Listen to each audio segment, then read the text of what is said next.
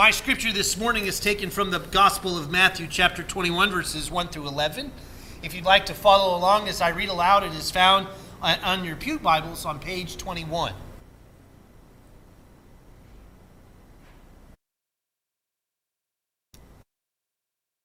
Now I'm going to go fast. And again, Bobby is teaching our young people how to do the sound and the video. And so, Lillian, you got this.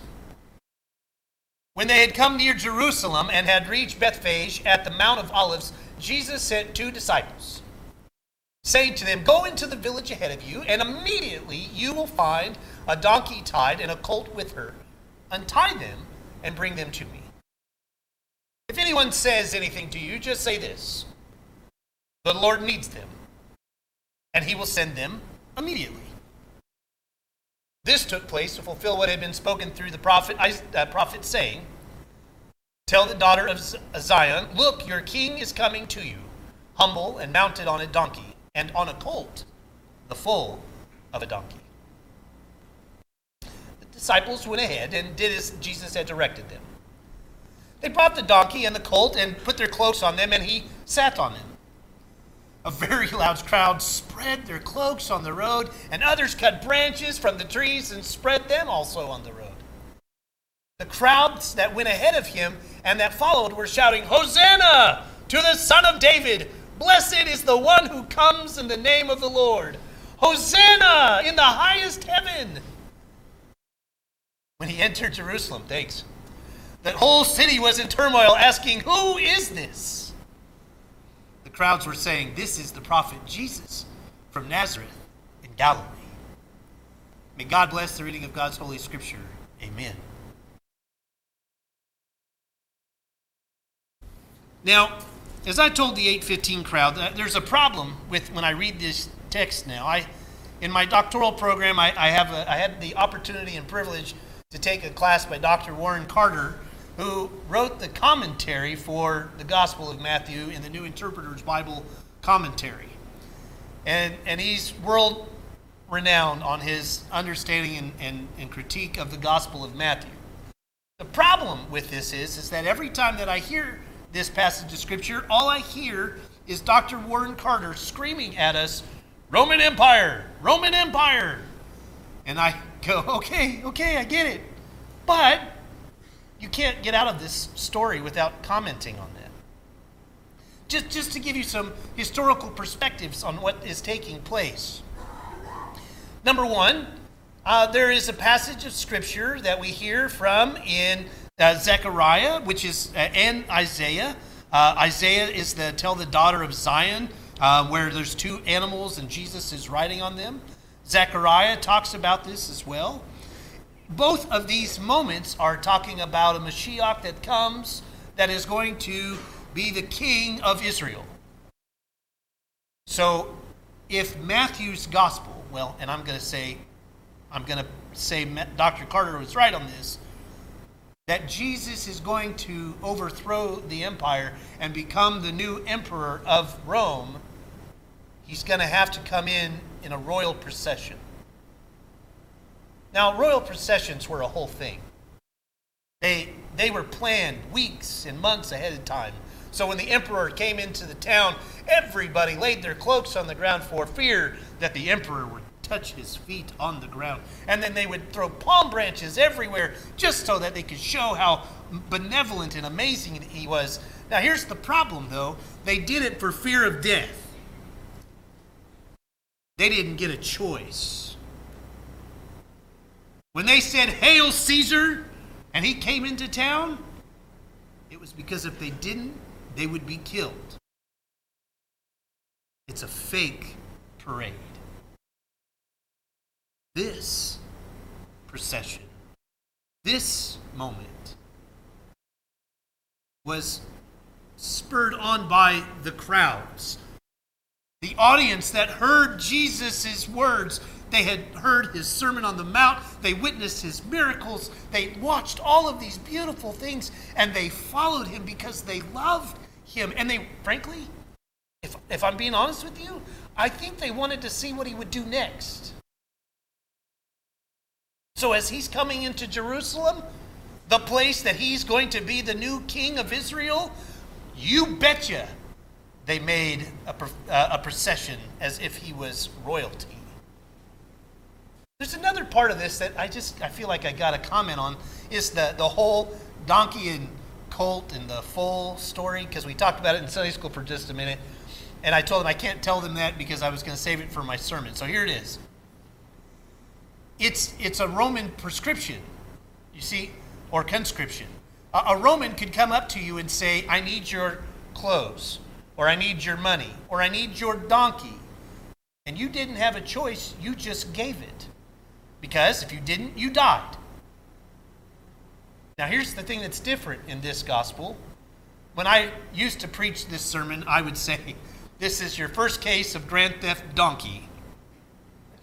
So here's this guy from Nazareth that walks into town and says, hey, by the way, I need your donkey. And you don't get to answer. They're just supposed to automatically say, sure, go ahead. And while you're at it, go ahead and take the foal while you're at it. I mean, that's fine. It's no big deal. Of course, according to Torah, that's what you were supposed to do. But in some aspects of it, the Gospel of Matthew writer is wanting you to see that, again, the audience is recognizing that Jesus is of some sort of nobility, that they even give some of their own prized possessions. The thing that provides work, that provides sustenance, that provides the opportunities for these people to have a home. And they just give it to him freely. It's an amazing story. Now, let's talk about Holy Week and why this procession into Jerusalem is such a big deal. So let's start with day one.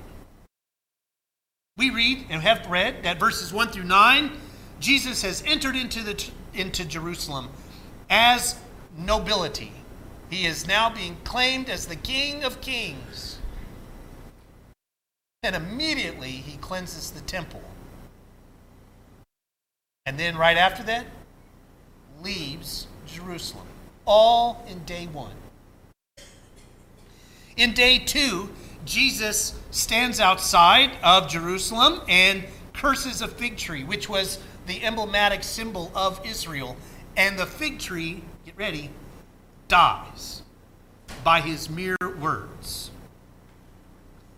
Then Jesus is questioned by authority and about his authority. And then, this is my favorite part. All of this is in day two. What is it that makes Jesus so awesome, besides the fact that he does miracles and raises people from the dead? He tells us about our faith through stories. How does he do it? Well, through parables. So he gives them 3 parables.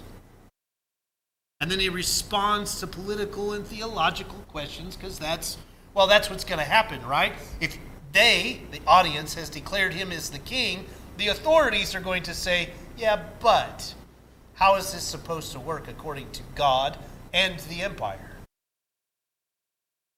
And then there's a moment in chapter 23, verses 1, and all the way through, where he has this conversation with the audience about, you will be judged. And in this place, the temple will fall, and then will rise. That's the end of day 2. Now, day 3 is the one that kind of hurts the most, because in day 3, his death is plotted by human beings. There's an anointing in Bethany that takes place in chapter 26.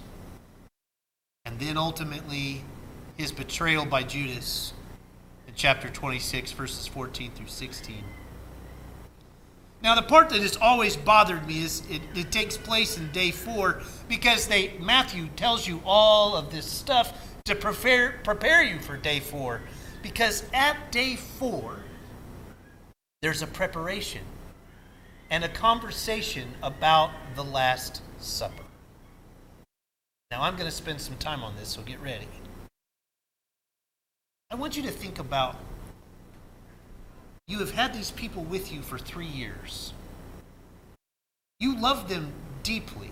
It would be like me talking with you after 6 years and saying, I love you with all of my heart and being. But in this moment, I want you to know that this bread that I'm giving to you, that I'm breaking on behalf of you, is my body. And this wine that I'm pouring out to you, this cup that you're going to drink out of, is my blood which has been poured out for you. And all the while I'm doing that, I know that one of you is going to betray me. Not once, not twice, but 3 times. And that's not even the bad one. The second betrayal, which we get as the first, knowing that somebody has plotted to get me killed, was sitting at that table. You have to love your enemies, Jesus says. I mean, come on. That is like the most powerful part of the passage of Scripture in the entire Holy Week, if you ask me. Here he is at this Last Supper experience. There's all of this stuff happening. And in that midst of that moment, he knows deep down in his being that these people are going to betray him, that one of them is going to get him arrested. And what does he do? He gives it to them freely. And once he's done, he says, okay, Judas, you can go.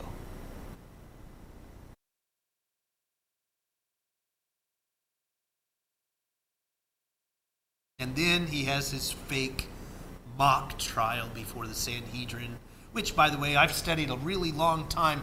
There is no such thing as the trial that he had. It was just a thing that they threw together as quickly as they possibly could. And this trial was not a trial at all. It was a mock. Let's make sure we get rid of this person who they, the audience, the people that praised as the new king of Israel, see that he is not. And Peter denies him.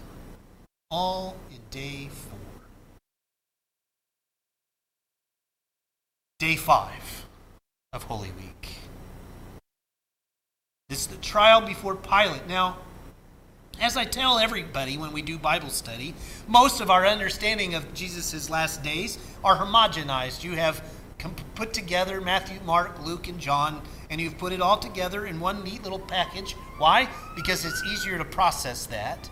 And it's okay, but I want you to understand that the Gospel of Matthew has it where Pilate doesn't want to have anything to do with this. He actually gives Pilate a lot of credence and the opportunity to get out of jail free. Actually, Pilate washes his hands of the whole thing, and it's Pilate's soldiers that killed Jesus in the Gospel of Matthew. And then he dies. I want to talk to you about his death.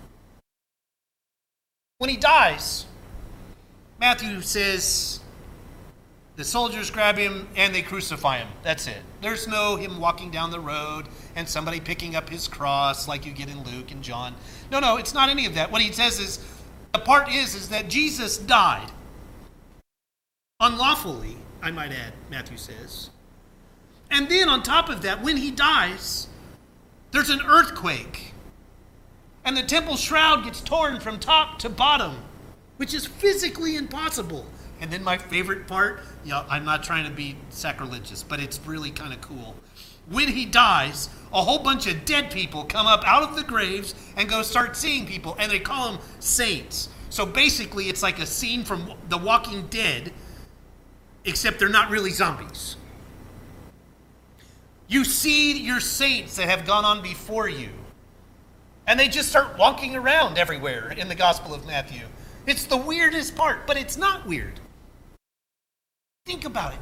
Think about how cool that is in the sense that when we've lost a tragic death, right? When we've had tragedy and trauma in our life and something, when they die, we see them later on. You see them in the faces of people and you're like, how is that possible? So Matthew wants you to know that Jesus' death was so traumatic that they saw their loved ones in the midst of Jesus' death, giving them, and I'm psychologizing this, and My professors would tell me, oh, Josh, stop doing that. But I think that the reason Matthew puts that in there is because that when he dies, these saints come back from the grave to give them comfort.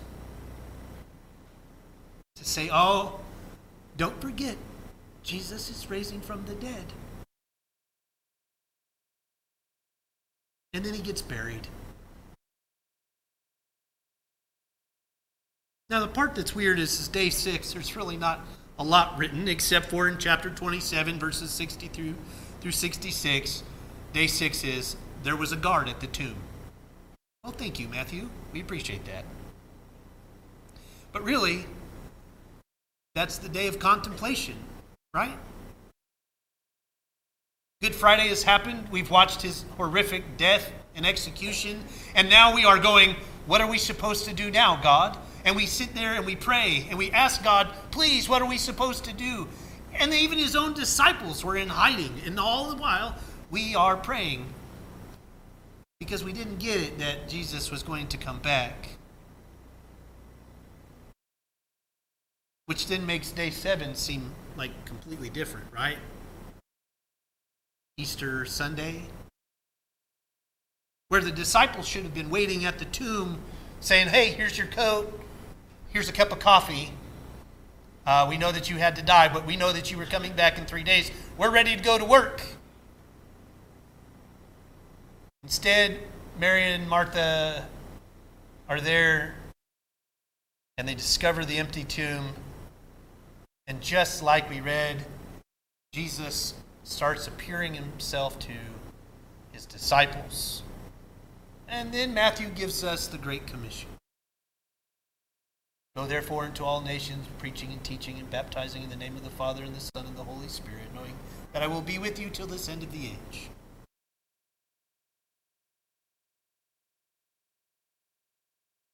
Man, what a story. What a crazy week. I think about this a lot. I think about Jesus' entry into Jerusalem, and I don't think that we could do it. I know that I'm really pessimistic, and I know everybody hears me say it all the time when I say, yeah, but I'm not bitter. But I'm not. I am a little bitter about what would happen if Jesus came into town today. If Jesus himself walked out through the back of that sanctuary and started walking in the door, would I be able to recognize him as the King of Kings? I don't think so. I think we've lost that art as a culture. It was coincidental that my Sunday school class brought up Elvis. Elvis is the craziest phenomenon in the sociological perspective of all time. He was this scrawny little kid from Memphis, Tennessee, that my grandfather coached in football. Let me be honest with that. My grandfather watched him in football sit on the bench because his mom wouldn't let him play. Just saying. And my grandfather has this great picture of him sitting next to this scrawny kid, Aaron, who you know as Elvis, who turns into this gigantic megastar of all time. He could literally not walk into some place where people would not just suffocate him with their love and adoration for him. He grew up singing at church and singing hymns and participated in his faith deeply. And yes, we all know the story that towards the end of his life he was addicted to drugs and was just pushed in a different way. But I want you to think about how the audiences treated him. They would wait for days at the airport waiting for him to fly in, just to get a glimpse of him. Just to be around him. Even people today still are convinced that he's still alive and they see him everywhere. Spent their whole life proving that he didn't die. Then you've got the Beatles, right? Same idea. The next crazy megastars of all time. Beatlemania that took over the world, and people just lined up for days waiting to get a ticket, let alone go to the show. Would we have that same type of reaction for Jesus coming into town the way that the Gospel of Matthew writer does? You see, People loved Jesus so much. Now, there are thousands of people at this point. They loved him so much that they could not wait to see what he was going to do next. And when they saw him on the road to Jerusalem, the thing that they had been praying for centuries was coming to fruition. All of a sudden, it was like, here it is, it's time. We finally get our Mashiach. And then what happens? He was killed by human beings. Because all he said to them was, you have to love your neighbor as your enemy. You have to feed the hungry and clothe the naked and visit those that are sick and imprisoned. Oh, and by the way, just because you're doing this, I want you to understand that you have to do it with your whole being and give with your left hand so that your right hand doesn't know what you're giving. Why? Because God divines it so. That's our King. That's the one we call our Savior. He saves us from ourselves. And it's time to get to work. He, during his Holy Week, did everything to prepare it, got us all ready to go, and for some reason we just could not get past our own humanity, but we have hopefully learned.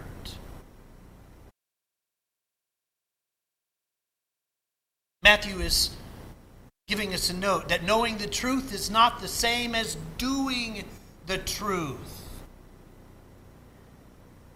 When we profess that this is our Savior. I'm often reminded of what one social psychologist said of university students, I think is also true of the kingdom of God.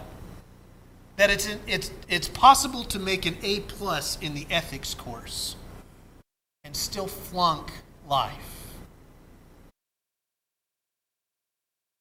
We have talked the talk for a long time, church. It is now 2023. And you would think that by this point we would understand that we get to profess to the whole world, Hosanna in the highest. Blessed is he who comes in the name of the Lord. And people would lay down their cloaks and their palm branches in expectation for him to arrive. That is what Palm Sunday is about. Next week, we talk about how that work goes into action. In the name of the Father, the Son, and the Holy Spirit. Amen.